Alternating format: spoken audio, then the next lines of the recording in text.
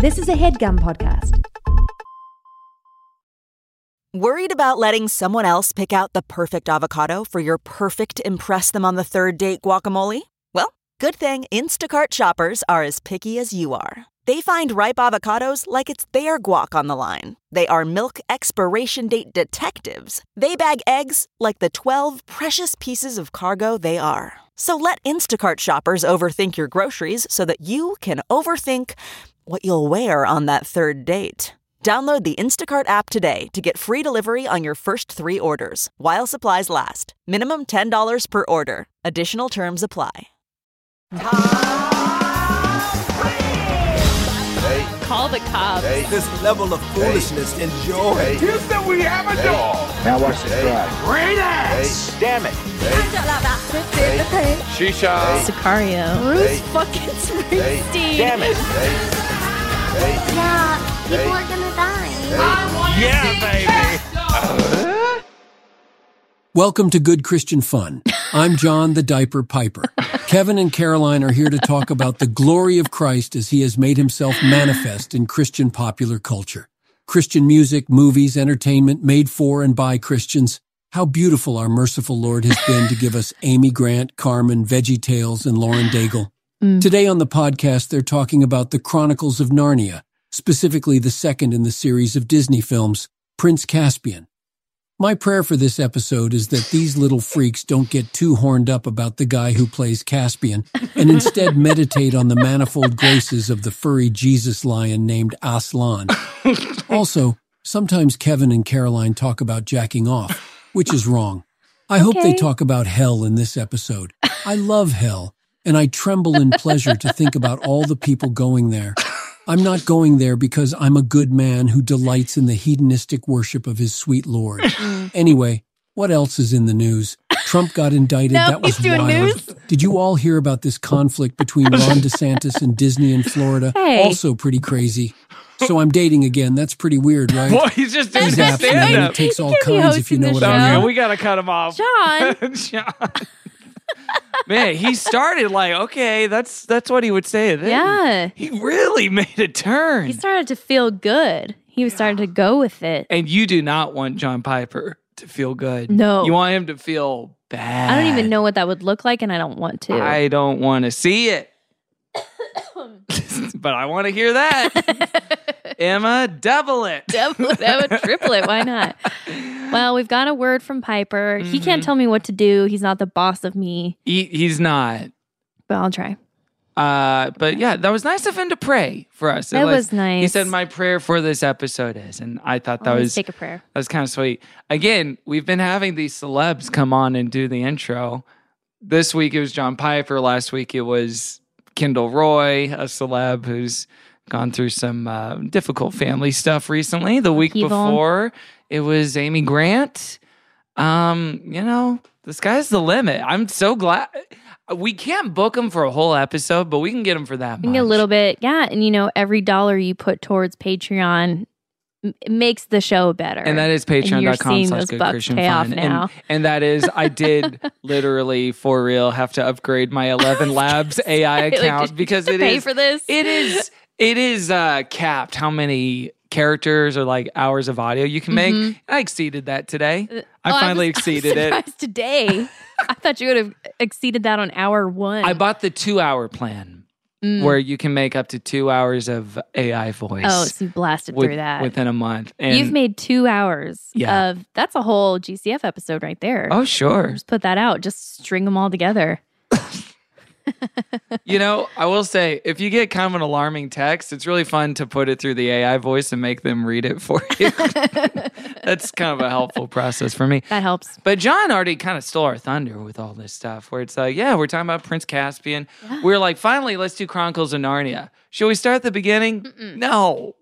Why? Why would we do that? Should we go to the end? No.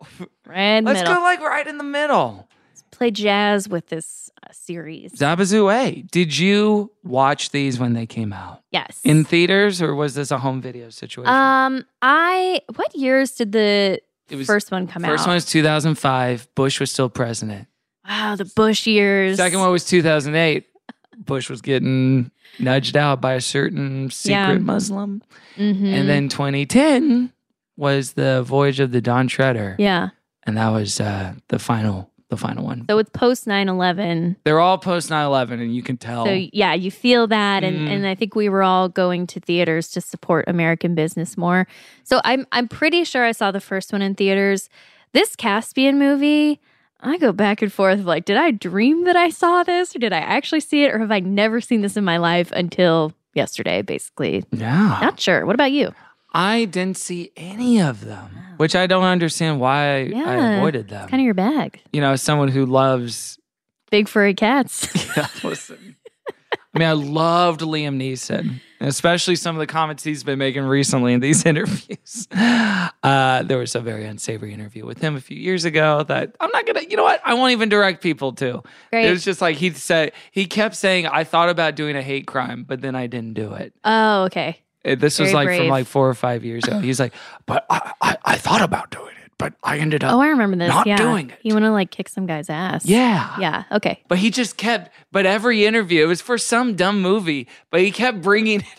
That was his like Lady Gaga. If there's 100 people in the room, Yeah. I want to kick their ass. We can't talk about this movie alone. We need a very, very special guest. Friends and folks, she is a writer. She is an author. And you can catch her new novel, A Most Agreeable Murder, out in June. Give it the hell up for Julia Steele! Yeah. Hello. Hey, Julia. Julia's in the house. Julia. Watch your mouth. Do you like the song Julia by the Beatles from the White Album?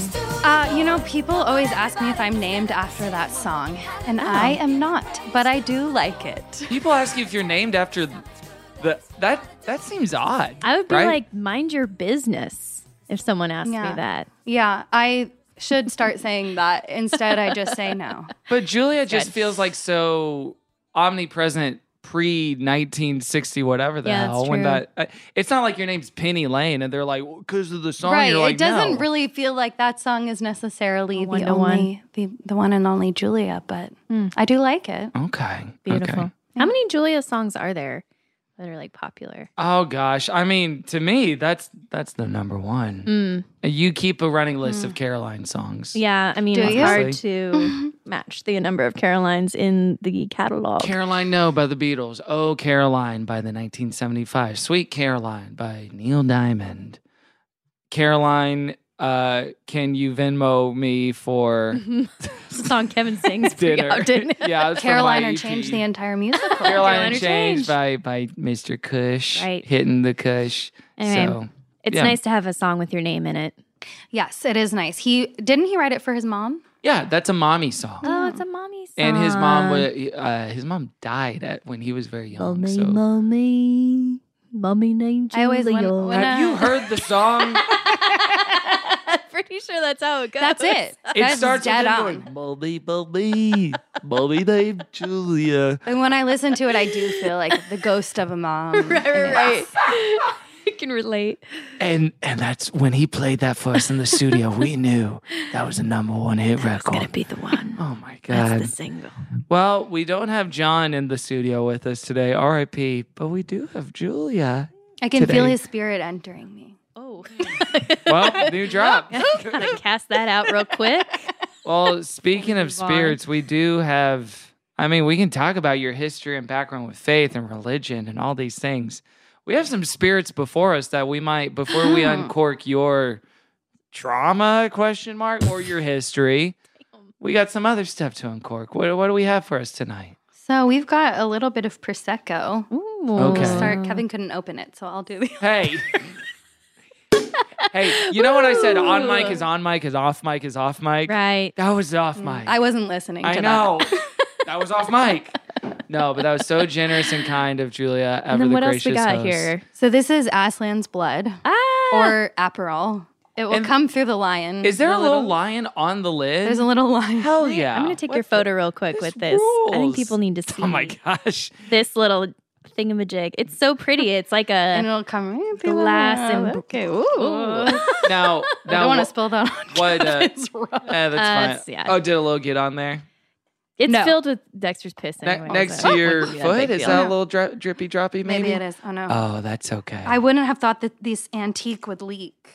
Oh, You would yeah. think It's an getting a little antique- bit on it's your all pants, over. too. Oh, no. Oh. Oh, God. I'm so sorry. Aslan's blood is everywhere. Aren't you glad we did this on Floppy mic? ass. This was a great idea, sitting on this. No. You can't move, Julia. You have to Wait, continue. do you want like a little towel or something? 'Cause Yes, Kevin, I it's would like a getting- towel. Okay. I was just asking.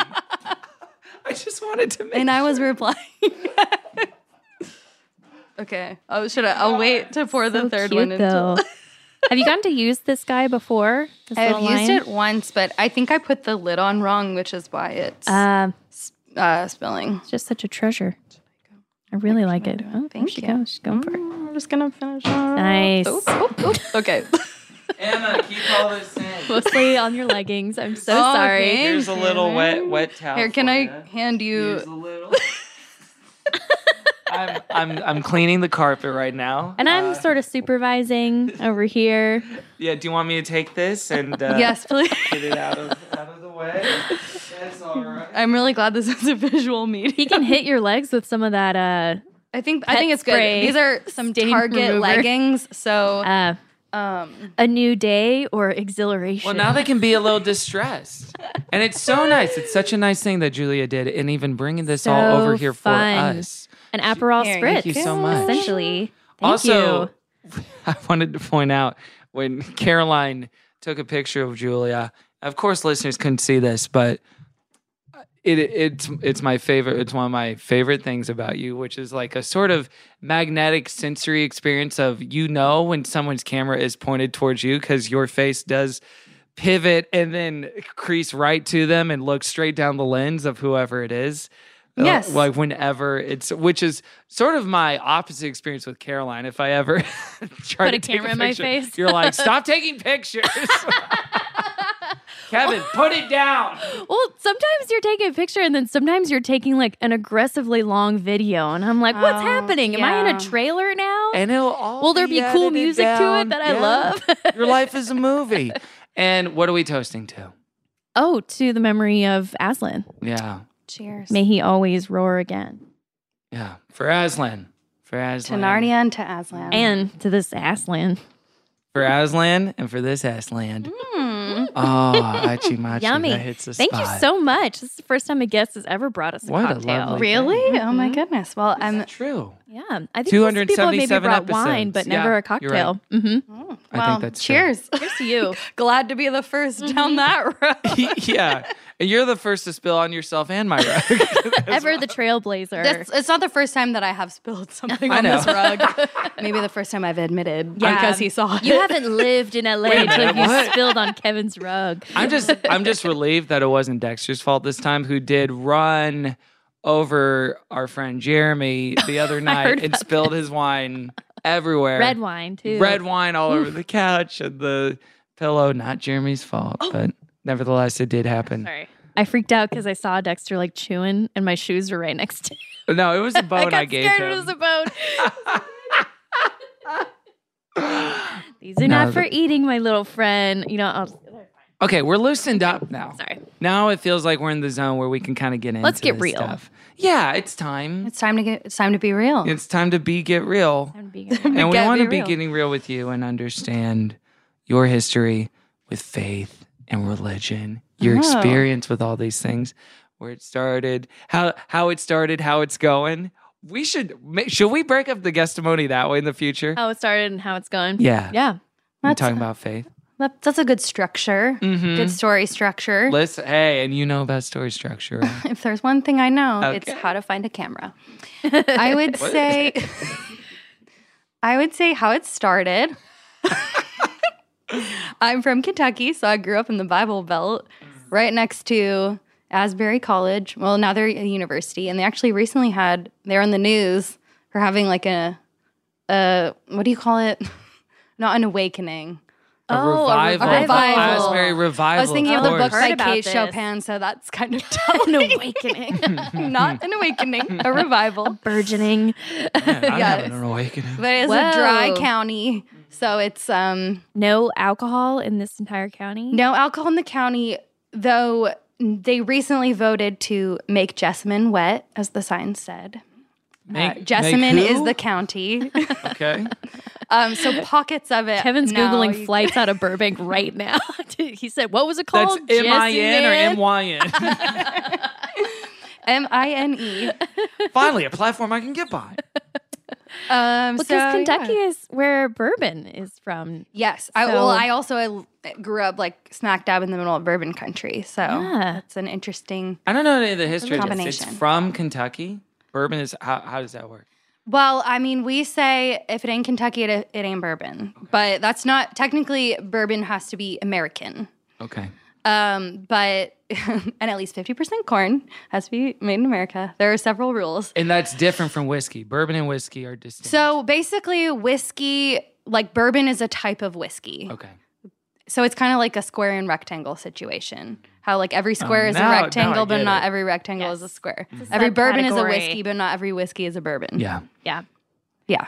It's a special. But- I love that you know your bourbon facts because that's not required, but I'm sure you have to bring it. You have to talk about it often As a out good here in LA. Kentuckian, I'd say it would be required. You got to know. Was So- Asbury like known to be pretty religious when you were growing up, or was it just kind of like, it's like one of the colleges in the state? Yes, it's very religious, very conservative. We would joke that it's like being in Footloose because it's like no drinking and no dancing. Yeah, very serious. Yes. You know, there's a place near here called Masters College, and I'm getting there. They're not doing a lot of master some things over there because it's also very conservative. But they can't even kiss in plays. Like it's very, Oh, very, wow. very low key. Mastering their education, hopefully. Exactly.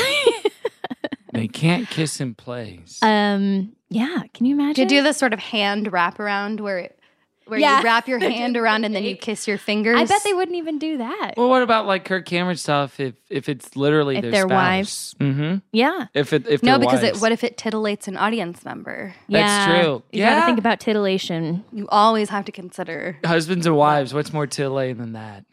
Nothing hotter. Covenant What I've marriage always said. subgenre on Pornhub or Like, whatever. Nate and I stay far away anytime we come to a party. Man, Make any Kirk didn't think kids about worry. that. Yes, he wasn't cheating, but how many people were getting off on the side? Exactly. He's of- basically making porn every time he kisses his wife on screen. Yeah, it's like it consider doesn't make that. it okay Gotta just consider because it's okay for them. It doesn't make it okay for me to look at it. So, just one more thing about Asbury before we get into your story. Yes. With this revival, it's very intense. I've just seen like a little clip here and there. Mm-hmm. What is your take on it? I mean, I really respected that they were protective of people and were like, we don't want to be filming inside. And they like ultimately did end it so that students could go back to classes. But I feel like they handled it very respectfully and like, I think I'm glad people were so moved. Feel in the moment? Yeah. Yeah. Because it Was- went on for days, right? Yeah, it went on for days and there were so many people, the town was literally at capacity. Whoa. Yeah, so my middle brother is an alum of there. He and his wife met there. And so I think At a revival? not at a revival. But they did go. Like a lot of people went and like it was a big Was the revival for any specific purpose, like political? Because I think of revivals now and I think the Sean fucked anti-lockdown stuff. And I think about like stop the freedom marches and whatever. But it was just so to revive. as I understand it from just what my mom described, some students were having like a worship service and then they just didn't stop. And then Like people that just kept wedding coming you were and coming. describing. The worst way I've ever been to. You're thinking of a rally, Yeah. like whipping people up around a cause. Yeah. This was like, from what I heard, described as like kind of a spontaneous spiritual outpouring, and people were like just feeling the Holy Spirit, and so it just didn't stop, and it's kept going, and people like flooding the building and doing worship together. Endless encores. Endless encores Okay. for days. I guess I get that. And of course, people got excited because they're like, oh, maybe America, we're going to have a big, great revival again. And everybody's like, no, we're not. What year was the Great Revival? This is a great question. Every great revival question. I'm going to pull it from my memory. I want to say it was like early 1900s. Yeah, it felt Maybe it feels pre-war one. Edwardian. I feel like Samantha, Yeah. the American Girl doll, probably was Right? alive. Are we saying the Great Awakening? So it was an awakening. Are we saying the Great Revival, the Great Awakening? We mean the Great Awakening, right? Do you mean like the Billy Graham one or like the older one with Jonathan Edwards? That one. Yeah. Like 1730s and 40s. Oh, wait, maybe I even did older. Isn't there not one in the early 1900s? Double check that. Somebody somewhere screaming. I know, I'm sorry. Absolutely screaming. If I anyone remember knows studying this in anything about history. history and listens to this, why are you listening Dang, I'm to sorry. this? I was so, yeah. I was just curious, like if it Revolutionary coincided with the War era. rise of temperance and prohibition. Yeah. I mean, there was something to that, but I think that was probably a whole other. Well, then there was like Amy Semple McPherson. She had a big kind of thing going on, and that church grew really quickly out here, as shown in Perry Mason, if you're a fan of the show. Our HBO Max. our friend of the show, Jen Tulloch's on that show. And Tulloch, she's so good. She's fucking She awesome. plays a hot lesbian. It's A friend of awesome. mine writes for that show. Oh. Look, we all have connections to Perry Mason. We get it. I'm married to Perry Mason. That's He's not my true. dad. I am Perry Mason. All right, she wins. But you were a little kid, not drinking in Kentucky. Correct. Just to set the scene. Hopefully Yes. not. I don't know. No, I was not drinking. Did not drink until I was 21. Okay, so what was your like church experience? What was the faith expression from a young age? I grew up in a Christian and Missionary Alliance church, which, like, in terms of the community, it was a really good experience. A lot of really lovely people. But I think the hardest thing for me was that they have a difficult stance on women in power positions, which I always disagreed with from a young age. Where did And you get that so- from? Like, where did you have the sense that, like, oh, I know I'm right and this is wrong? My mom is a very, very strong-willed person and very strong in her faith, but also like a fiery woman. And I feel like she instilled that in me. And she also really encouraged me to read. And so honestly, it probably came from her and books. Yeah. Because I was always reading these books with these incredible women characters. And I'm like, well, this is saying one thing. Yeah, and I'm planning being a told service isn't that something hard. else. She could do it. And the last page of each book is, sadly, she was never able to lead as a pastor. She's totally unequipped. Yeah. So Do you remember having like disagreements with like the youth pastors or anybody like that over women in church? I don't know if I would have. I was always that kid who was like, I'm a feminist, and people would be like, I don't know if you should say that. But it's funny because years later, one of my friends was like, you always said that growing up, and it actually made me kind of rethink things. And I was like, someone was listening. Aw. A trailblazer in Kentucky. Yes, but no, I was very introverted and quiet, so that was probably another reason why I always felt like kind of a misfit, because youth group is very much set up for extroverts.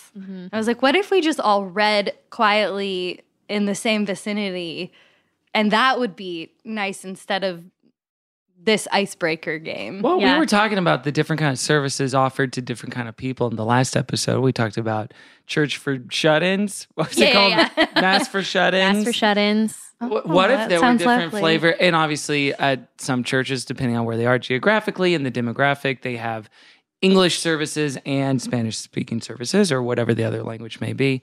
But what if there was introvert youth group and extrovert youth group? Oh my that'd be And goodness. you did nice. have a division of like, So helpful. hey, do you not want to have discussion time? Introvert youth groups at 7:30. I do, I now love that we're that. talking about that, I do think that certain personalities are genuinely drawn to certain denominations.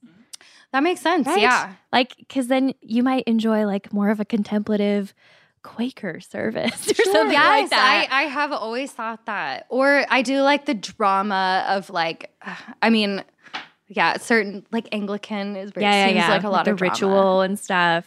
Yeah. And Theater. things that were started maybe because of Anne Boleyn seducing someone, like that sounds very good to me. The church had started messy. And then faith expression when you were in youth group at the time, was it the to quote a C.S. Lewis line, was it the sun that lit everything in your world that you saw everything by? Was it compartmentalized? Was it more of a family thing? It was definitely a family thing. Like, it was always very important to my family. And I think we just had so much of our community was part of the church. But I think for me, it was something that always felt very personal, and that I feel like I discovered a lot more about later when I went to college and I kind of learned to divorce culture from faith and spirituality. And that was sort of the time when I was like, I feel these things. Like, I'm a feminist. I want to support the LGBT community. I want to do all of these things that maybe I've been told culturally that I shouldn't, but in my core, I feel like they're right. And so that was a really important time for me to kind of separate culture from my faith and get to the core of what I really believed. Was it college age stuff? Yeah, I would say college is the time when I felt like not just a literal independence of being away from home. That's probably part of what helped, but just an independence of thought. Mm-hmm. Were you looking for churches to go to when you were in college and stuff like that? I went to college in Nashville, and were there any churches in Nashville at all? There were I've been looking for one. We have listeners writing in. One lonely church. We're looking for a church in Nashville. Can you help? Find it. We had quite a smorgasbord. I always was really into music, so I went to one where I was like, the music is amazing. Yeah. But I met in a bar, and I was like, ooh, it smells like beer. Cool. Very cool. Which for someone who grew up in bourbon country is like. Now that's feel home. She was like- dry. That is Okay. home right there. You were like a turducken in your country. You were like a dry country in the middle of a very wet ham. You know? Oh, yeah. When is Reese Witherspoon going to start like worship in a teacup in Nashville? Worship Like- in a teacup filled with bourbon. Oh my gosh. That's Would the whole go. deal. That sounds Would good. go. So you were going to college at church. You were going to church in college Mm-hmm. to like continue your spiritual practice that you'd been going on through high school. Yes. Meanwhile, were you looking for churches where you were like, they support the LGBT community? Or were you like, I'm going to do that just with my friendships and my personal life? Like, how were you expressing that at the time? I think I express it more through my personal life, but also just through my own ideals of like reading lots of books and materials that I felt like would clarify things. And like at the time, I don't think I was necessarily looking for like a church to support it, but more like being like, how can I live this way? Yeah. How can I set myself up for a future to live that way? Do you remember what you were reading at all? Well, Rachel Held Evans was really important to me. Oh my gosh, yes. Because that was kind of, I had a friend recommend it to me, and it was like, oh my goodness, other people feel this way.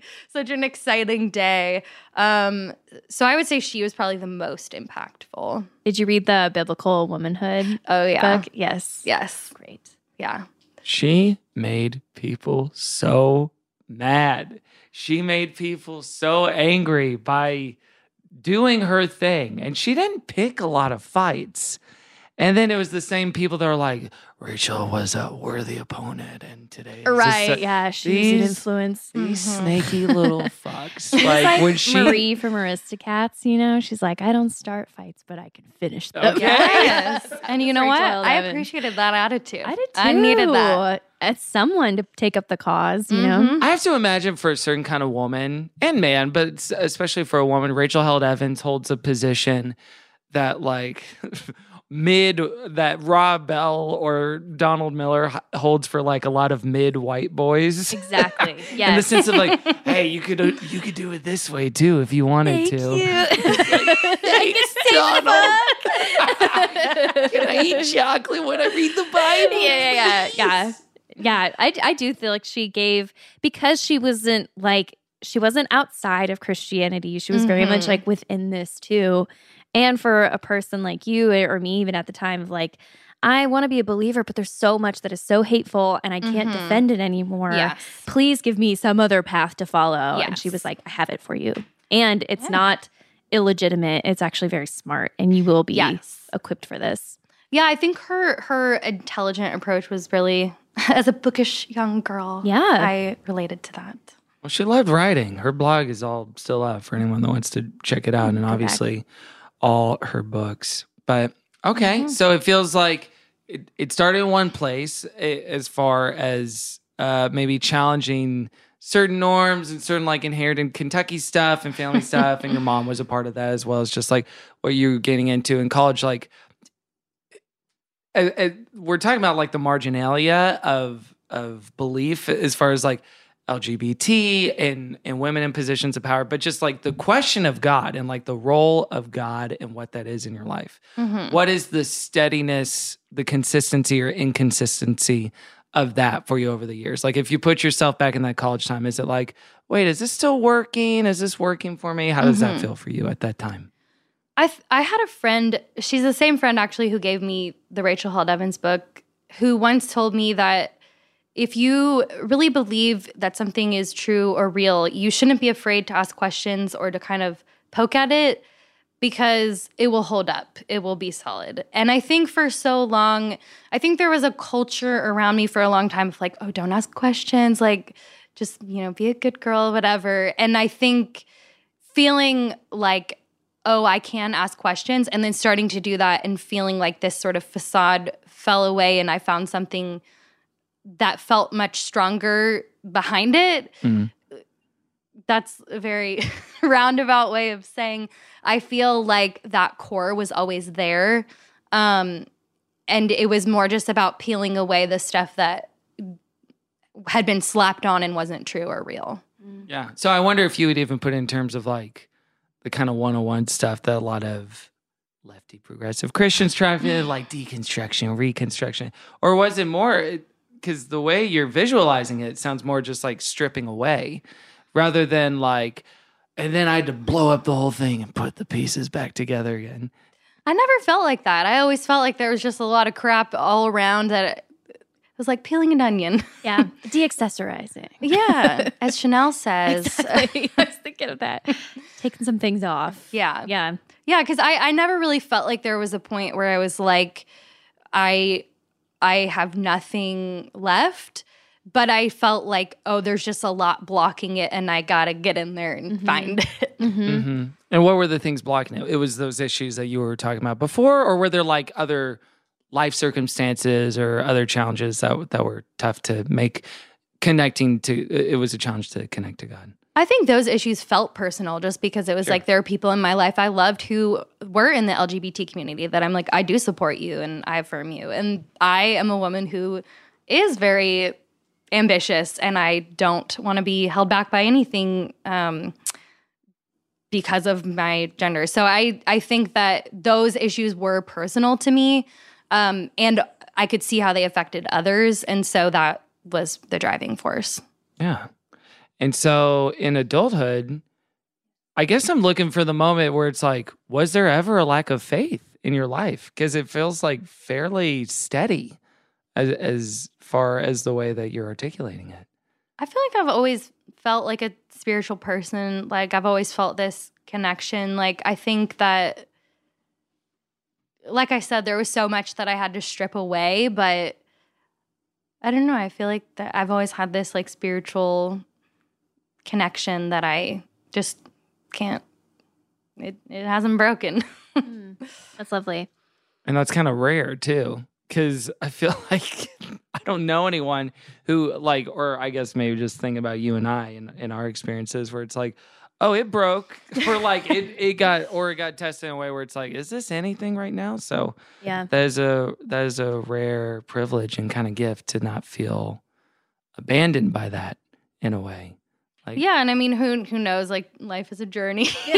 But I think that it could change. Yeah, but I think, and we're here to challenge that tonight and kind of strip it away and make well, you let's feel go. bad. We've got champagne. Let's do it. Like my friend said, you can prod it. We'll crack down that front. Yeah. So how does it feel now? Is God a companion? Is God everything? Is it the reason behind all that you do? What does it feel like now?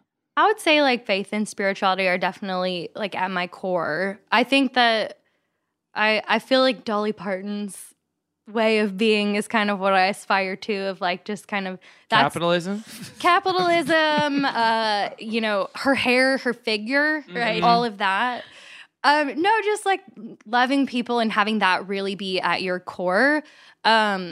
And not judging and kind of, yeah, I would say that's definitely at my core. 3 patrons of the First Church of Dolly. Amen. Oh, yeah. Yeah. I see that with you. I feel like you are someone that creates and celebrates beauty in life, and I could see that coming from a deep place. That's very sweet. Yeah. And it's kind of rare to be able to have the capacity, like Caroline said, to do both at the same time, to both appreciate, which a lot of us can do, but also create as well is pretty terrific. Yes. So. Thank you. Hey, cheers to Julia. To Julia. wow. Spritz. And on that note, let's take a quick break and we'll be right back with more Good Christian Fun. The comfort of your favorite seat is now your comfy car selling command center, thanks to Carvana. It doesn't get any better than this. Your favorite seat's the best spot in the house. Make it even better by entering your license plate or VIN and getting a real offer in minutes. There really is no place like home.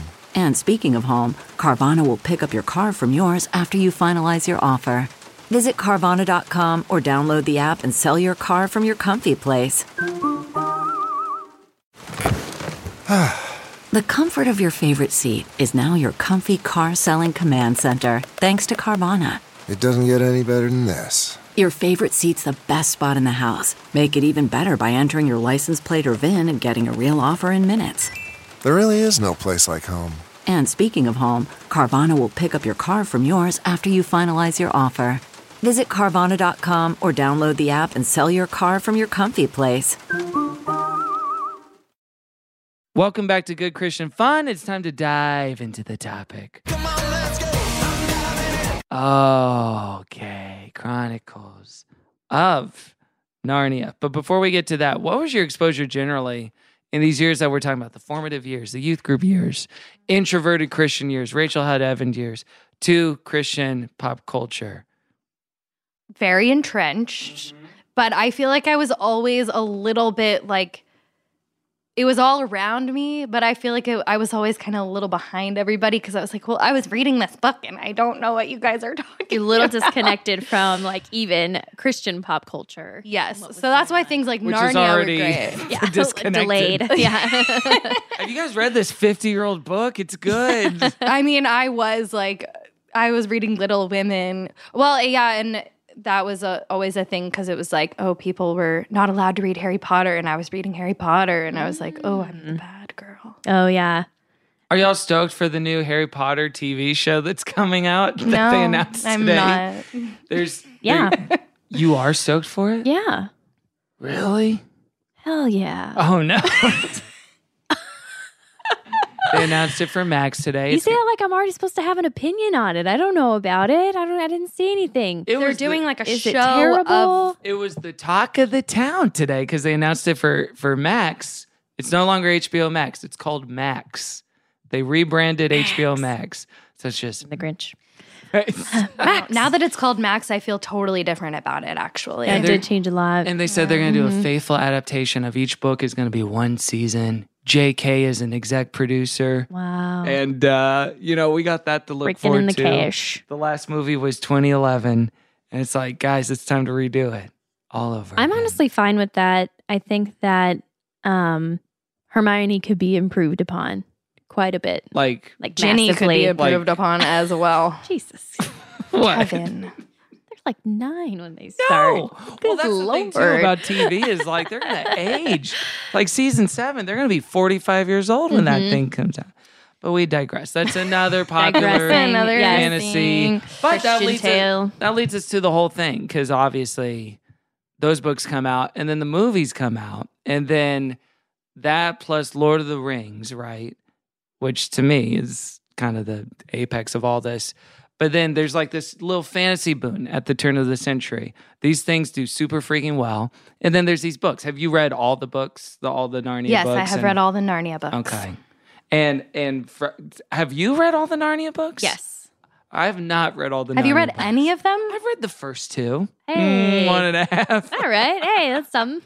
And I've read the first one twice. So that's They do. kind of something. From what I remember, to be honest, they do kind of fall off after Caspian, in my opinion. I don't know if you feel differently, but I feel like the magic of the first book is so strong, and then everything else kind of is like a long tail dying out toward the end.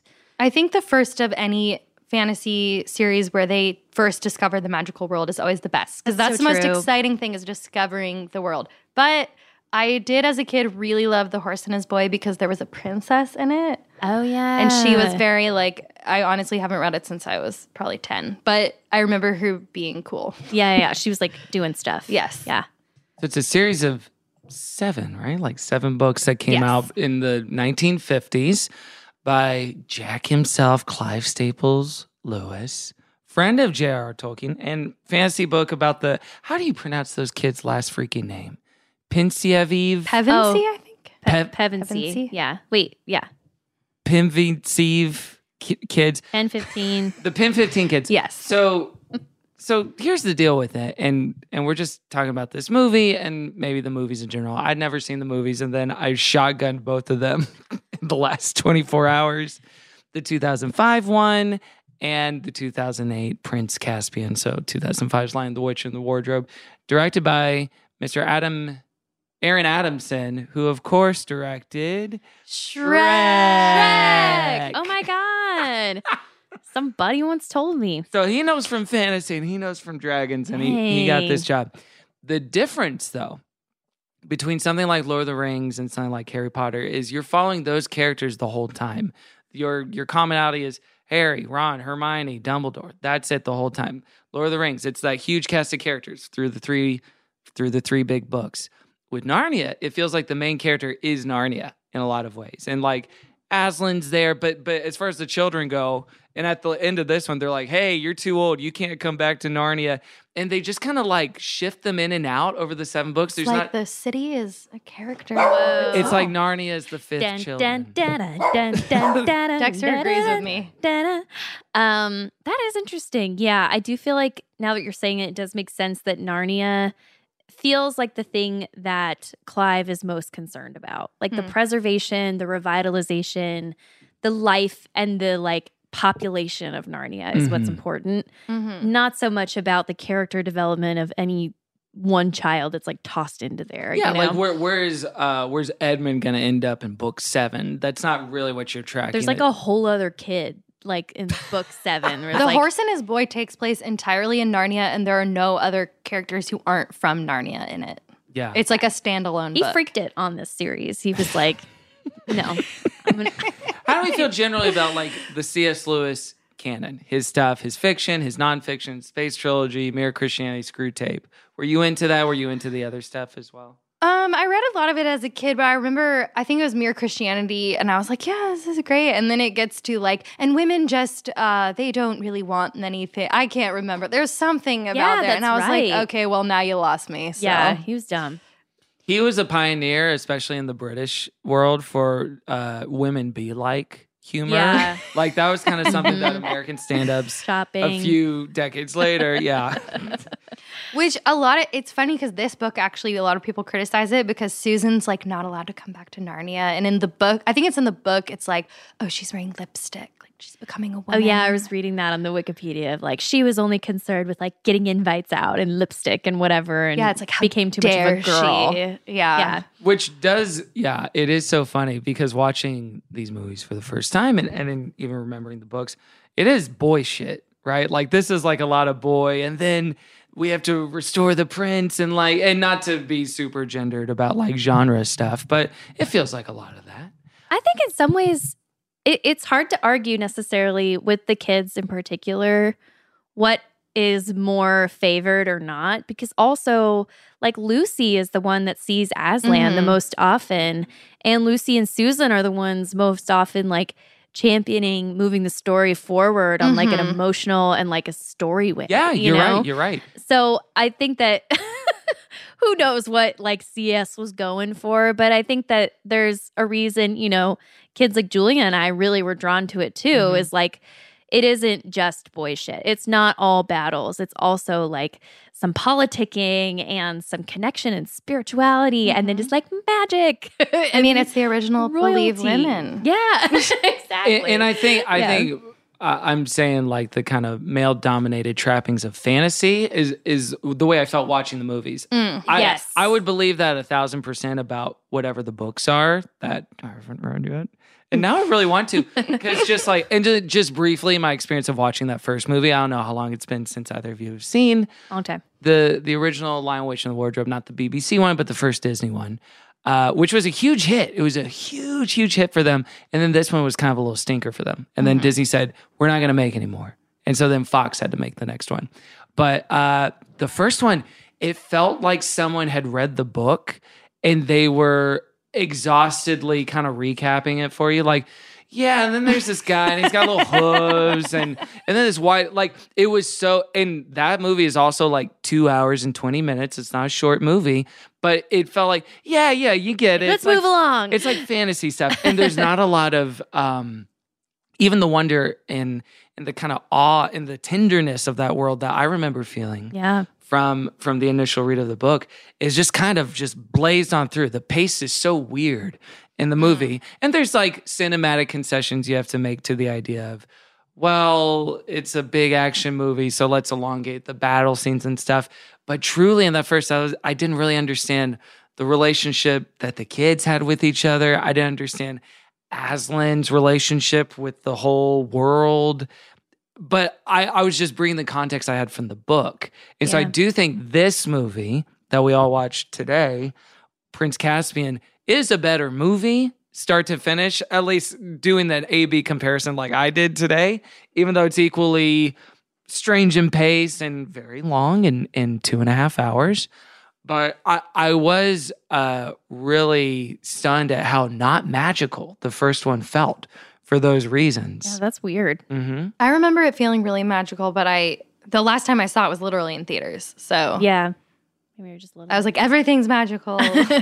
Well, maybe you too. You like imbued it with your own reading and like feeling of it as well. I was just gotta read these books, Kevin. I'm going to. I'm teasing. It's fine. I'm reading another C.S. Lewis book right now called like On Criticism or whatever. Like his nonfiction stuff is so fun. And it's one of those where it's like, what's he saying? And you got to reread it 5 times. Yeah. Well, if you think that's fun, these are... Yeah.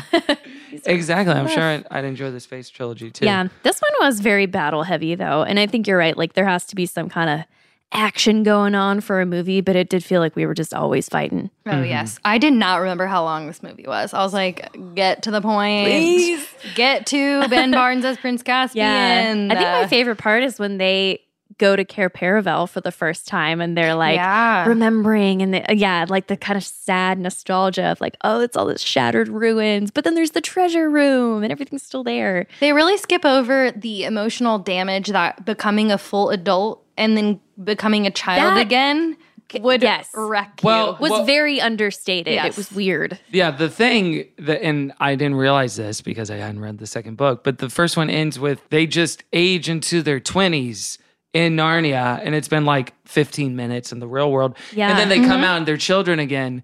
This movie finds them being kind of fucked up from the experience. Like, Peter's picking fights in the subway. Yeah. Is Peter his name? Yes. Peter. Yeah. Well, that makes more sense too why Susan was like, I am not going to talk to this kid that's trying to flirt with me because that's a child. Yeah. She's a woman. They're I'm a woman. Old, so it is weird. Messed up. Yeah. It's sort of like Twilight. Like she's Edward. She is Edward. Yes. And, she's much older, but she'll find her teenage boy.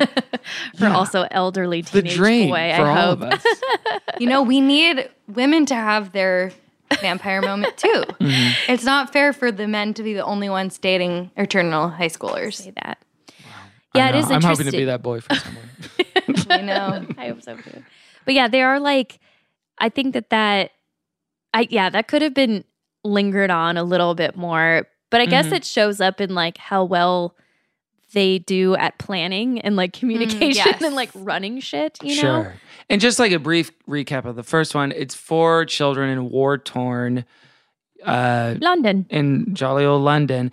They go into a wardrobe, they find a magical land, and the clearest allegory is it's a lot of the gospel story of instead of pieces of silver and gold that Judas betrays Christ with, it's little Edmund taking some sweeties from the White Witch.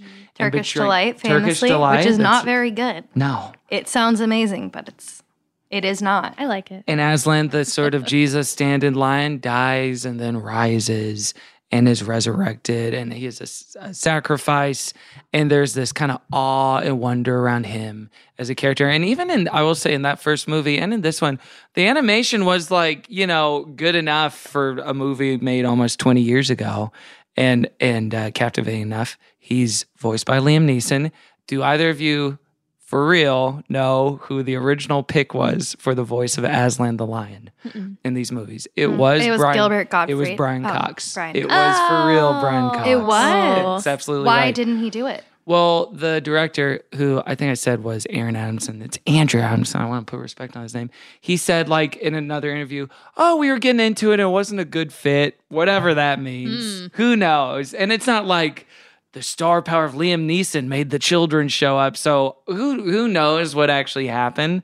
But it is funny to... His star power made me show up as a child. I was like, well, you're like, now Liam Neeson, I gotta go. Wait, do you remember My boy, thinking that at the Liam? time? No, I don't. So we were robbed of maybe some Brian Coxian rhythms for Aslan, and Dexter sad about it too. Sweet guy. Were you still recapping this movie?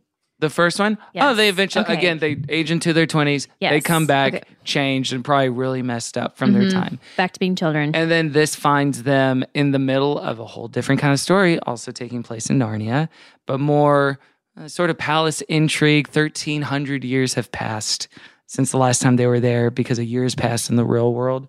And there's a prince who's, in line to inherit the throne. There's an uncle who's trying to off him and shiv him.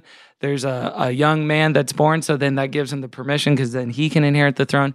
And then he calls upon the horn. The kids come into the world rather than the wardrobe.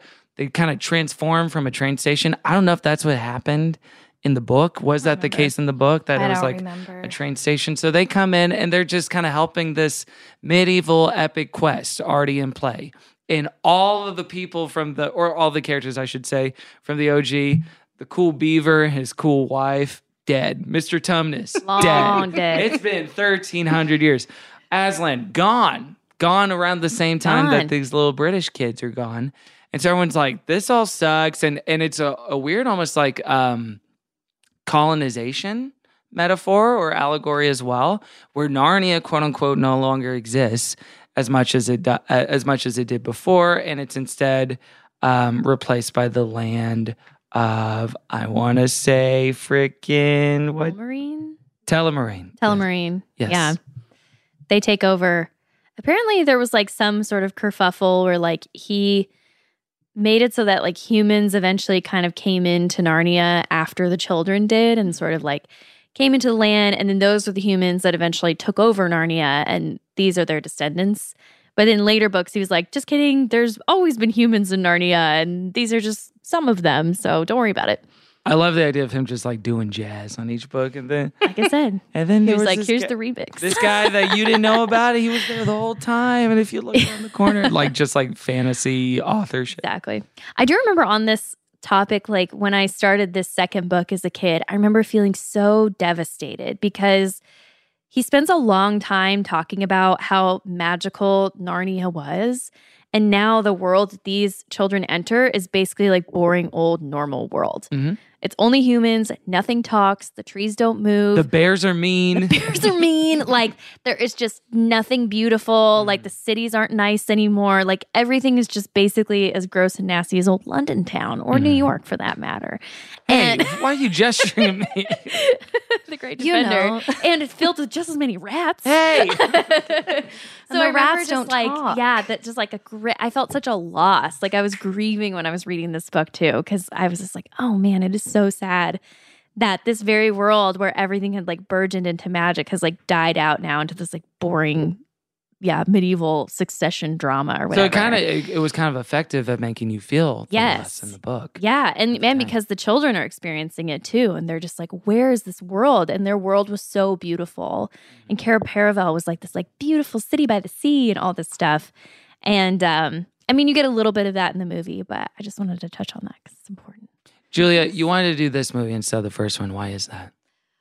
Well, this one is the one that I think as a kid I had a stronger memory of because of the hotness of Prince Caspian. Okay. Strong. And also because of the Regina Spektor song at the end. And those are the two reasons. Listen, I mean, not opposed to a needle drop theme song for even your Never period mad. piece.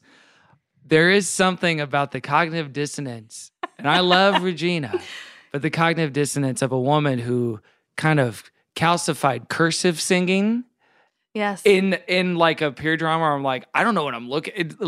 It messed with my brain chemistry so hard to see knights and people with swords and like, there was a guy. And it's like, this is different from Enya. This is different from like a timeless Annie Lennox type, like wailing over Middle A little Earth. folk singer. But as a teenager, I was like, oh my gosh, this is everything. I was obsessed with that song. It was because you're like, oh, and she's leaving this hot prince, and this emotional song is playing, and I would listen to it in the middle of the night and just be like oh, The yeah. song is called The So Call, sad. I The believe. Call. Yeah. When I would babysit kids, I would sing this song to Really? them, like good night, and I was like trying to get them to go to sleep. Do you What want to if know it was- you want to know the worst thing about that? it? This song was album only on the Prince Caspian soundtrack. Uh-huh. So you had to buy the entire Prince Caspian album to own The Call. get it. And yes, I did do that. Well, do what you got to do. You do what you got to do. That worked in 2008. Was it even nominated for the Oscar? I don't think it was. Wow, what a tragedy. Unfortunate.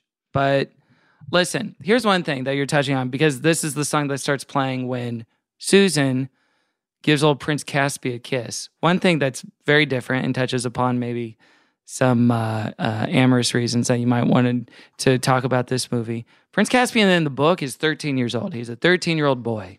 He was 13 in this too, I think. Was that your read on that, Julia? This is a 13-year-old. Kind of a 13-year-old little boy, sort And of. fresh out of T-ball. Ben Barnes, who plays Prince Caspian, is 26 at the time. Fully a Hang man. And again, Fully a man. Susan in the first one is like 14 or 15. So I'm not Amazing. trying to problematize it, but it is a sort of cinematic concession of like, okay, and I guess the prince has to be hot. It kind of makes more sense if you keep the king like a kind of boy king in over his head. Mm-hmm. I actually don't know if I understand the dramatic necessity for aging him up so much in this movie. I'm not sure, other than eye candy for impressionable young Christian women at the time, I suppose. And do you have to have more of a reason than that?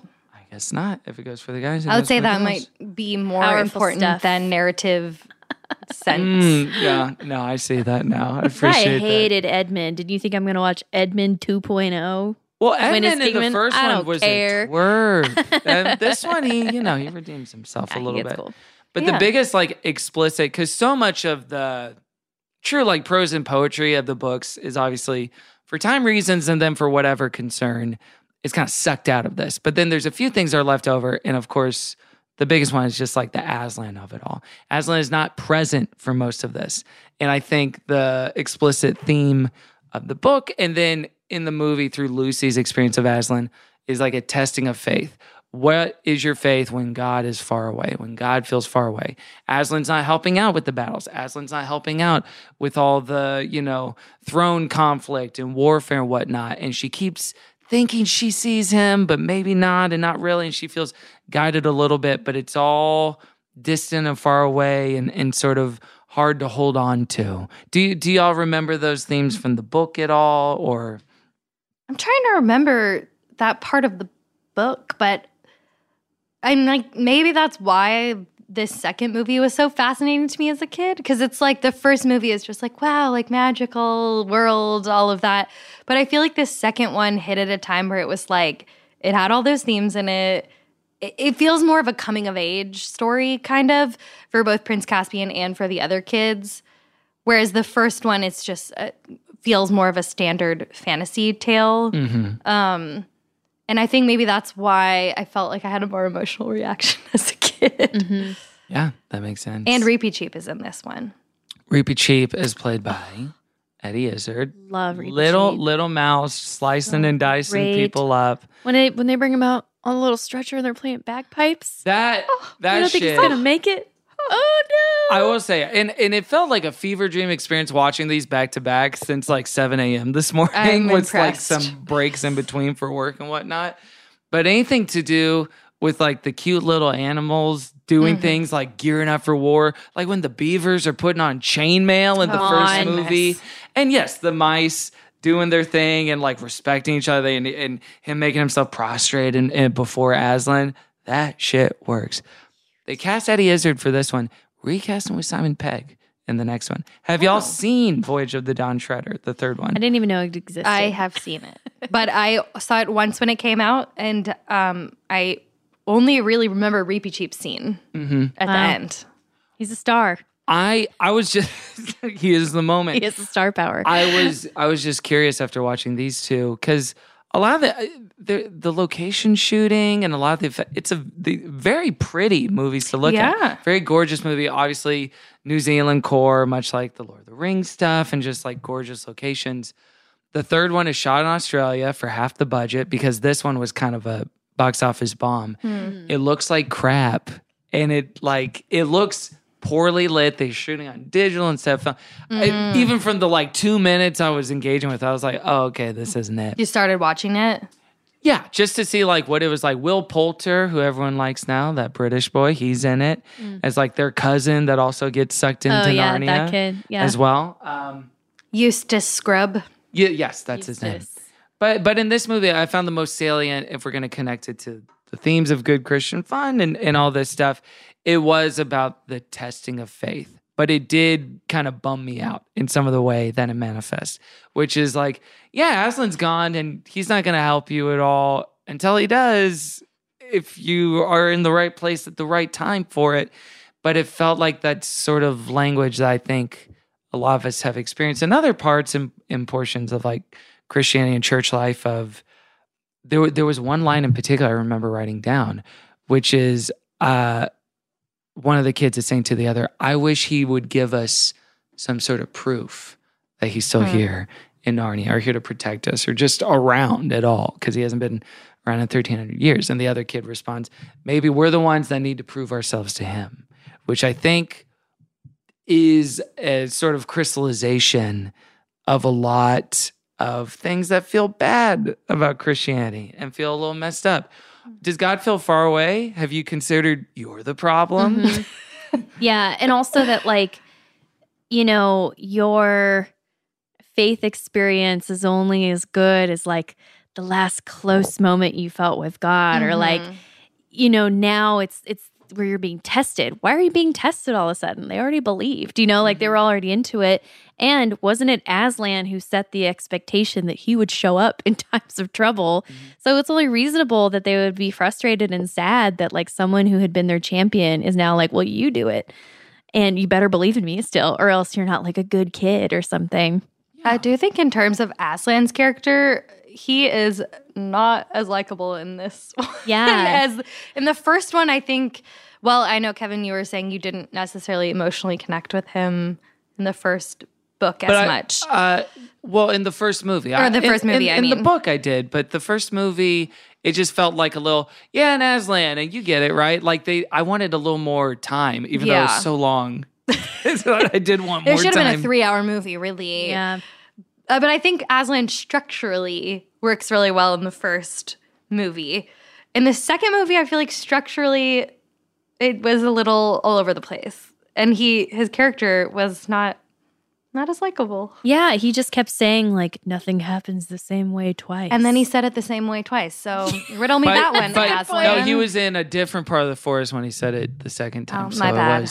I couldn't even understand wildly different. That was supposed to be something poignant, and I can't even understand what is that? Yeah, I don't even know if it connected to the story beyond literally things were different this time. What's the takeaway there? Don't expect things to repeat. Things never happen the same way twice. I'm looking up anything it could possibly mean. What is your brain telling you, Kevin? Oh gosh, I mean no, because there are things where it's okay, clearly this is a sort of it's the moment.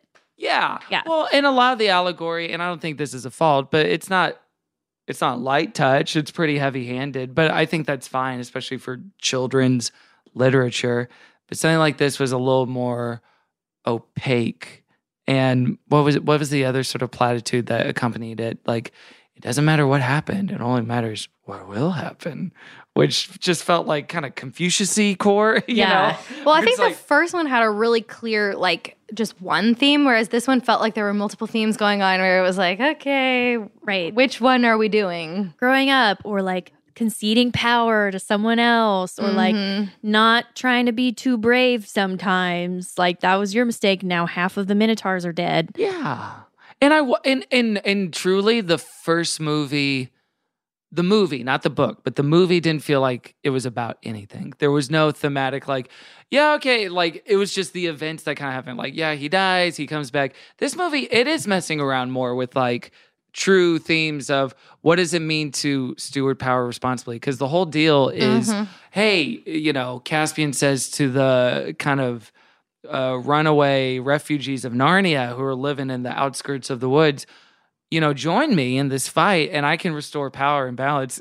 It did kind of strike me as, guys, elections work. Just get out the vote. Right, just and I will one push. I'll be the good king. I didn't know you existed until just now, but I love you guys and I love the kind of power you bring if to we the could field. bring a coalition that shows up to the polls on Tuesday. Appoint a lot of you to the cabinet. That's what it felt like. So there were things where it's like, this is about something. This is like actually about more things. And Lucy's story, you could track it more with that. But it wasn't about one thing in a way that gave it clarity. Yes. And brought the things, because ultimately, and maybe this was Lewis's intention in the original book, I'd be curious to read it. But I think a lot of this criticism is shared by book readers, is that Aslan's role is more of just like a weird parent. Where it's like, see, you gotta scrape your knee up and learn not to run. That's why you always leave a note. Yeah. Like, I'll just say something like that, like, okay.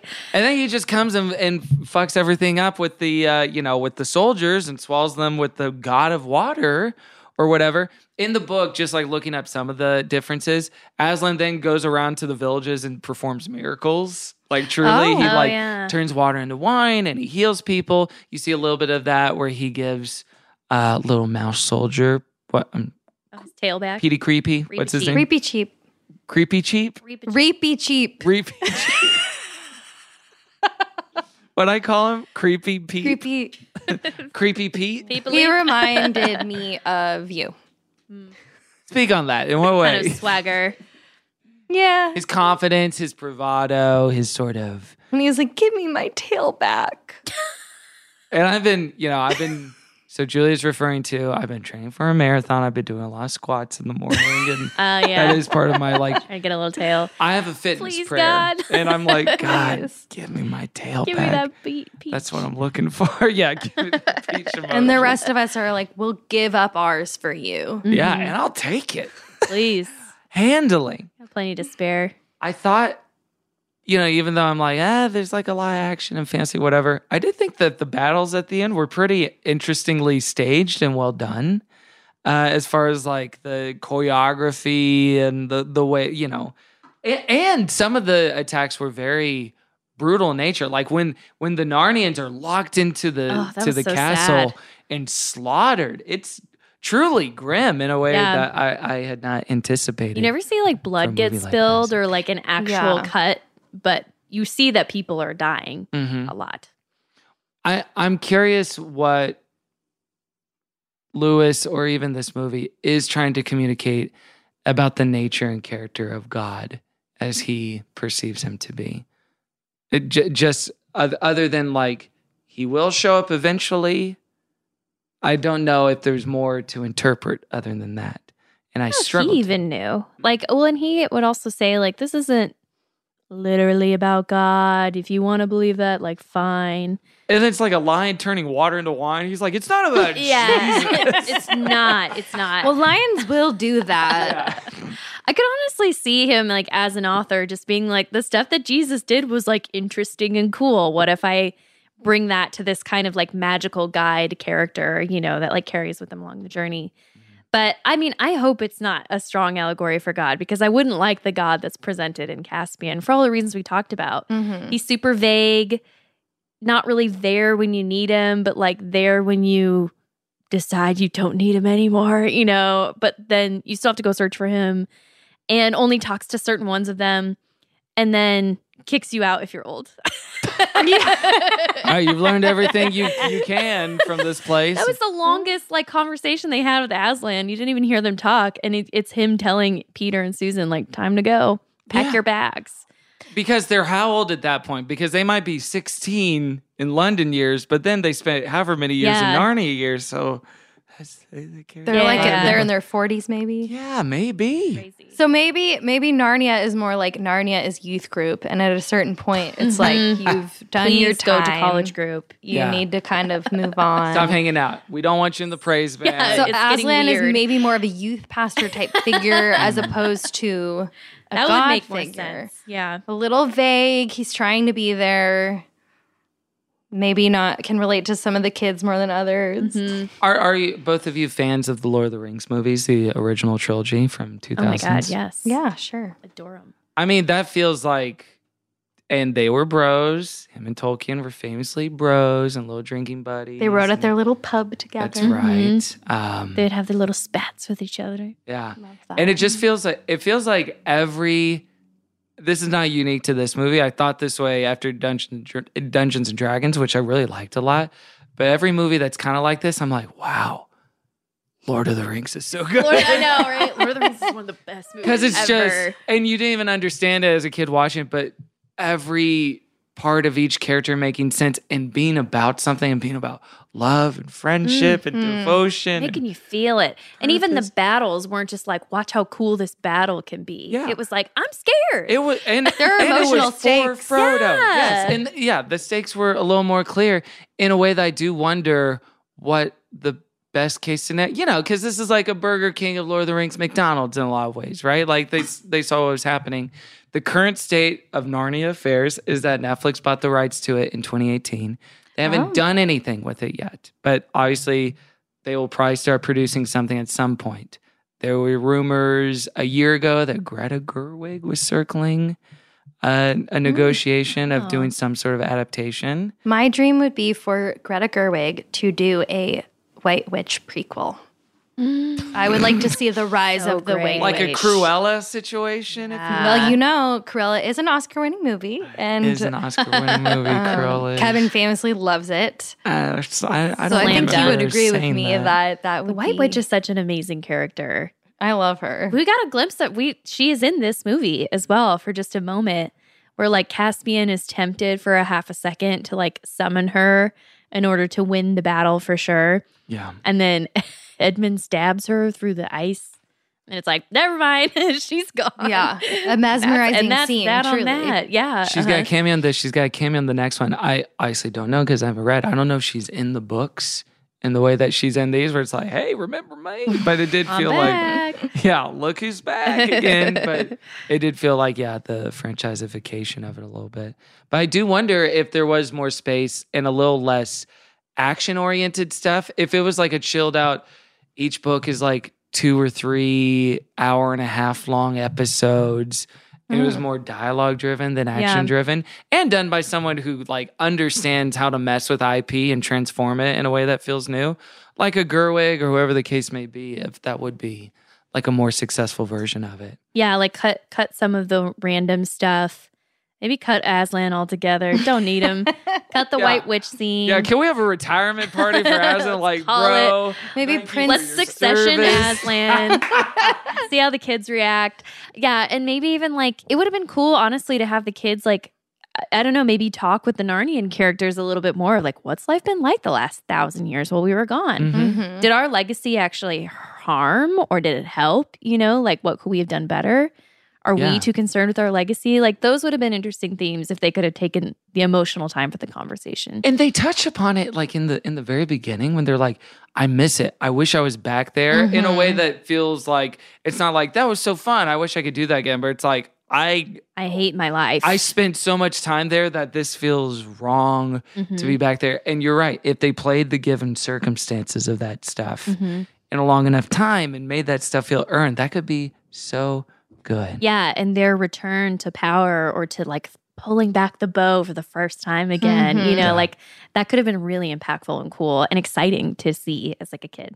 I think having to redo the world building of like, now this is what the world looks like. Oh, here's this new character, Caspian. Like that takes up so much room that you miss the room that you could have had to do that emotional work Yeah, for the totally. children's characters. They had to lay a lot of groundwork on like the family around Caspian. I'm like, I don't like, understand this the other politics guy. of this. Yeah. Like, skip. I learned a lot about the general of their army. You know, I'm like, who's this? He's got a lot to deal with in this movie. Good Lord. So it could be Gerwig. I wonder who else would be exciting for an adaptation in the future of this stuff. Are there any names that come to mind for either of you of like, oh, this person has a good history or like might be able to understand? I'd love to see Lena Dunham's take. Oh my gosh. That'd be interesting. She's good. Should I watch Girls? It seems like I should Have you watch never Girls. watched Girls? I've never watched Girls. Definitely. Oh my Definitely. God. Yes. Girls is a great show. It feels like it's aging spectacularly. Did for you watch everybody. Catherine Called Birdie? No. It No, was- but it I was heard good. that was It was great. good. That was a book I loved as a kid. So Yeah. You got to watch Girls. Okay, I'll watch You'll Girls. You'll enjoy it a lot. It's so good. Lena Dunham's Narnia. So one of the way it's gonna Susan go. is I Marnie. just, you take two unexpected things and you mash them together. know. Like I wouldn't have thought Greta Gerwig is Barbie, and here we are. I know. We'll see. We'll see what she ends up doing. Have you? I've not watched the trailer. Have you watched the trailer for it? Doesn't give much away, so. No. Hard to know. But still, I don't want to see it. I'm so excited. Anything else we want to say about this movie? Anything else? Any Christian thematics that kind of poked at us in a way we weren't expecting? I love Reap Cheap. Repeat cheap. No, I think Repeat. Repeat Cheap. I'm seeing a lot of Puss in Boots in him, so I see that parallel. Oh, Yeah, he does. He's giving Puss in Boots. Yes. Puss and Boots. One of the great American movies. All right. Well, Julia, the way it works on this show is that we give things a thumbs up or a thumbs down. A thumbs up is a holy toast. That's when we say to this film. If we give it a thumbs down, that's when we send it to hell and we say no. Or if we're not sure, if we don't want to be that extreme, send it to heaven, send it to hell. We can send it to purgatory, which is what we call The space between. Caroline, we'll start with you. I think I'm going to give it a roast. I think it was, for all the reasons we talked about, I wasn't really connecting to it. It was so long. It was so long. It was so long in the ways that were not enjoyable, especially for someone who's a fantasy enthusiast. You thought I would really have been I into didn't know it. you were a fantasy enthusiast. I think I am. I didn't mean to say boy shit then and sound dismissive. No, that's okay. No, I understand the gist of what you're saying, but I think I don't know. Maybe I have such high hopes, and these books were, and those kids and Susan and Lucy, and I identified with Lucy a lot as a kid, being the youngest and trying so hard, that I have high expectations for this, and they missed them. Wow. Yeah, That's disappointing. We turn it to Julia. I agree with what Caroline said, but for me, it's going to be stuck in purgatory because Caspian, of Caspian and that amazing Regina Spektor song. his hair, That 13-year-old boy. drawing mean- you out of purgatory. Well, because, and again, when Julia was talking to me about Prince Caspian, because he was just so formed, I was like, isn't he a boy in that? he's a man. Not understanding that they changed the age. It's children, right? That final scene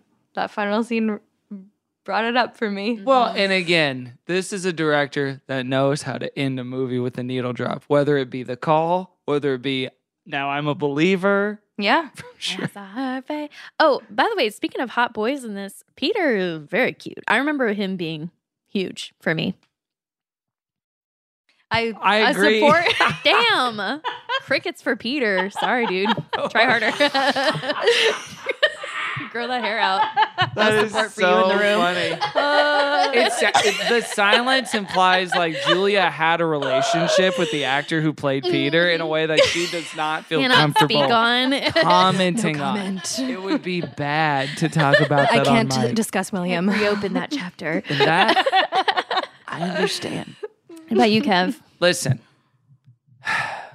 as an ardent fan of that first book that I did finish twice, and then as someone who has experienced a sort of euphoric state of just being in Narnia for the last 12 hours, it feels like, really the last 24 hours, I feel like I had a positive experience in comparison to the first one that felt like a true let down, and I admire a lot of the things I was going after, and I feel charmed by the music, some of the practical effects, and the way the centaurs and minotaurs had like actual heads on them. It wasn't just CGI goop all the time.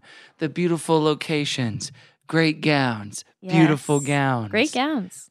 That being said, I didn't end up feeling anything for anyone. And I did want a little bit more of an emotional center. It was funny in researching these movies, looking up interviews of people commenting on it. Kenneth Lonergan, who people may know as the writer-director behind You Can Count on Me or Manchester by the Sea, and also Mr. J. Smith Cameron, Jerry from Succession's husband. He did some interview where he was plugging one of his movies, and he said, "Did you see those Narnia movies? They were bad." And like filmmakers are usually like very magnanimous and like, "Oh yeah, I'm really excited to see that one." Or whatever. He was like, "I don't understand why they had to go through an emotional journey. There's like these weird scenes, and I love those books. I adore them, but that was not it." I'm with him on that. And honestly, I think reading the news, reading the piece of history where it's like Brian Cox almost voiced this, it kind of bummed me out that Aslan the Lion, that we didn't get to hear his take on it. Right. But then this is crazy, guys. Okay. This is gonna blow your mind. I found his audition tape. Oh, you did? Wow. On your research, you found it? Yeah, I was like, So cool. I went through the Wayback, Time Machine, the Internet Archive, and I actually found You did the work. they uploaded a voiceover of his audition. Would you guys like to hear? I'm What do you- dying to If hear we're it. allowed what do you to, sound yeah. like? Yeah, I mean, I don't even know if I have the rights to I'd this say or not, release the but- tape. Yeah, the tape. But here's Brian Cox's Aslan. Do not cite the deep magic to me, witch. I was fucking there when it was written, you morons. So that was one line he did. That's pretty good. A little different Things take. never happen the same way twice, you little fuckheads. And then this was a longer one. If the witch bitch knew the true meaning of sacrifice, she might have interpreted the deep magic differently like a real fucking person. That when a willing victim who has committed no treachery is killed in a traitor's stead, the stone table will crack, and even death itself would fuck off and turn backwards. Whoa. Wow. Powerful. Yeah. That's and powerful it's- stuff. It would have been a different movie, Yeah, that's like, true. Casting is more than half of it, right? But I would like to, maybe in Greta's version of it. Bit more of an emotional reading. Yeah. The lines. But yeah, like Liam Neeson is very, regal and very restrained, and his is a little more Yeah, looser. shooting from the hip, where it's like, are you allowed to say this, dude? Well, Right. they say Aslan is dangerous. He is. So, Yeah. but good. he's not safe, but he's good. That's right. And I'm getting that. We're getting is the more of question. that, that's for sure. And I'm getting, he's not safe, and I'm not sure if he's good either. But Good in you a know what? way. That is okay. So, all right. Well, maybe if they finally make those freaking adaptations, we'll have a reason to return to Narnia. I don't want to Hope talk so. about that first movie. I don't want to watch the third movie, but maybe we will one day. But all right, let's get out of this wardrobe. Let's get back to the real world and take it to a more worshipful place, worshipful space. We've eaten all the Turkish delight. We're stuffed. And we're ready to, empty ourselves. Our bowels, I guess. Let it flow. Julia was right. Julia was right. Turkish delight is no good. So you are going to want to empty yourself. And Julia, on other podcasts you've been on, you may promote yourself or plug your projects. We're not here to do that. We're here to lift them up to the Lord, including something you might want to lift up in secular culture. The last great thing you watched, that you read, that you listened to, that you heard. And we're going to start, as per usual, with Caroline. You can lift me up where nothing happens the same way twice at Caroline's Farts. It's always new. It's always fresh. It's always me tweeting some version of I need $10,000. But it never happens. Sometimes The it's $10,000 is never asked for twice. That's right. It's always different. And I'm going to lift up 2 books this episode. One, I read 2 books this year. Kevin's sweating. Yeah, I've read books. One, obviously, is A Most Agreeable Murder by my friend Julia Seals. Pre-order that shit. Get it going. Let's go. Let's make this a big, big book for her. I got a little preview. I haven't read the book itself, but I have maybe read other material, and it was so fun and fantastic. And yeah, if you're anything like me and you love comedy and some Regency, you're going to love her work. And then I'm going to lift up another book, which I am in progress of, but it is Molly Shannon's autobiography, Hello, Molly. It is so good. She is amazing, and her life is crazy. I love her. I love her. And I've been listening to the audiobook, which I think is kind of required. I think you should definitely hear it in her voice. She performs it well. She is like up and down, and she does voices, and it's just Molly the whole time. It's so fun. It's like watching her perform. And you don't need to buy it. You can get it through your library. A lot of them have stream audiobooks. So that's what I'm doing. If you want to be like me, do that. If you want to be like Caroline, do that. Who doesn't? We'll turn it to Julia. Well, thank you for the shout out, Caroline. Of course. My book comes out on June 27th. Woo-hoo, so soon. I would love to lift up the Apple TV show Bad Sisters that I recently finished watching. Oh, yeah. Big fan of Sharon Horgan. I've been telling you. It's great. You're telling me like I don't know? Yeah. I love Sharon Horgan. No, I've been telling you about Bad Sisters. Give me the freaking login, bro. Bro, okay. Remember when we talked about on mic and off mic, bro? Sorry. There's tension in this room now. Sorry, Julia. And Bad Sisters, though. Oh, man, I want to watch that so badly. It's so good. I finally sat down and watched all the episodes pretty much in one evening, and it was absolutely a delight. Best. Yes. And where can people lift you up if they want to? If people would like to lift me up, all of my social media platforms are Julia May Seals. And Julia May Seals, all right. Seals, like the Beatles song. Yeah. Mommy, mommy. Mommy, mommy. Your Your Julia. name is Julia. That's it. And that band had a chokehold on American history and music for the rest of time. Songs like that. Thank you, Julia. Thank you. You can lift me up at Kevin T. Porter everywhere. What do I want to lift up? What do I want to lift up? Do I want to... Wait, have I talked about Rilo Kiley? Have I lifted them up before? I don't know. Maybe not. On the show? Yeah, hit Maybe it. not. Those 2 albums, their last 2 albums, More Adventurous and Under the Black Light, have been giving me a lot of comfort recently. That is an easy listen. That is my favorite kind of music. She has one of my favorite voices of all time. Jenny Lewis does. That's an album from 2004 and 2007. So that was, that was college for me, and that's okay, and that is what it is. And you can lift me up at Kevin T. Porter at Peloton, Instagram, Letterboxd, OnlyFans, and keep going out there. Goodreads. Maybe not that. Yeah, no, He starts logging a lot of posts on Goodreads. Add to shelf. Shelf is full. But before you, just give me like a day before you. I'm just working on it. Yeah, thinking. Like from whenever you hear this, give me 48 hours until you actually start following me, and then you're gonna like what you see. I promise. You don't have to read my book. You just have to buy it. That's right. I'll do both. I will. Even better. Even better. And of course, keep supporting our little film out in theaters right now. A lot of people have expressed positive feelings about the way Mario and Luigi deal with inherited trauma in that movie, and our kind of depiction of it really meant a lot to them. It's kind of like, I feel proud of that. Like the way that Ted Lasso is about trauma and mental health now in season 3. Like we want to make a Mario Brothers movie like that. And again, I stand by our choices. I'm proud of the work we did. You can lift us up at Christian Fun Pod everywhere, patreon.com/goodchristianfun, and leave us a review on Apple Podcasts. Every review you leave, we donate $1 to charity. Julia, thank you so much for joining us. Thank you for having me. Yay, Julia. Thank you so much. Thank you for being here. And there's nothing left to say except for, okay, I love you, Emma. Amen. Now watch this drive. Then watch this drive and listen to this song. We got... the best.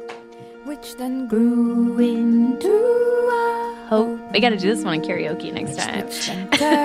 Oh, I still know every word. Every word. And we'll see you next week on the podcast. Goodbye. Bye. And then that word grew louder and louder till it was a battle cry. I'll come back when you call me. No need to say goodbye. Just because everything's changing doesn't mean it's never been this way before. All you can do is try to know who your friends are as you head off to the war. That was a HeadGum podcast.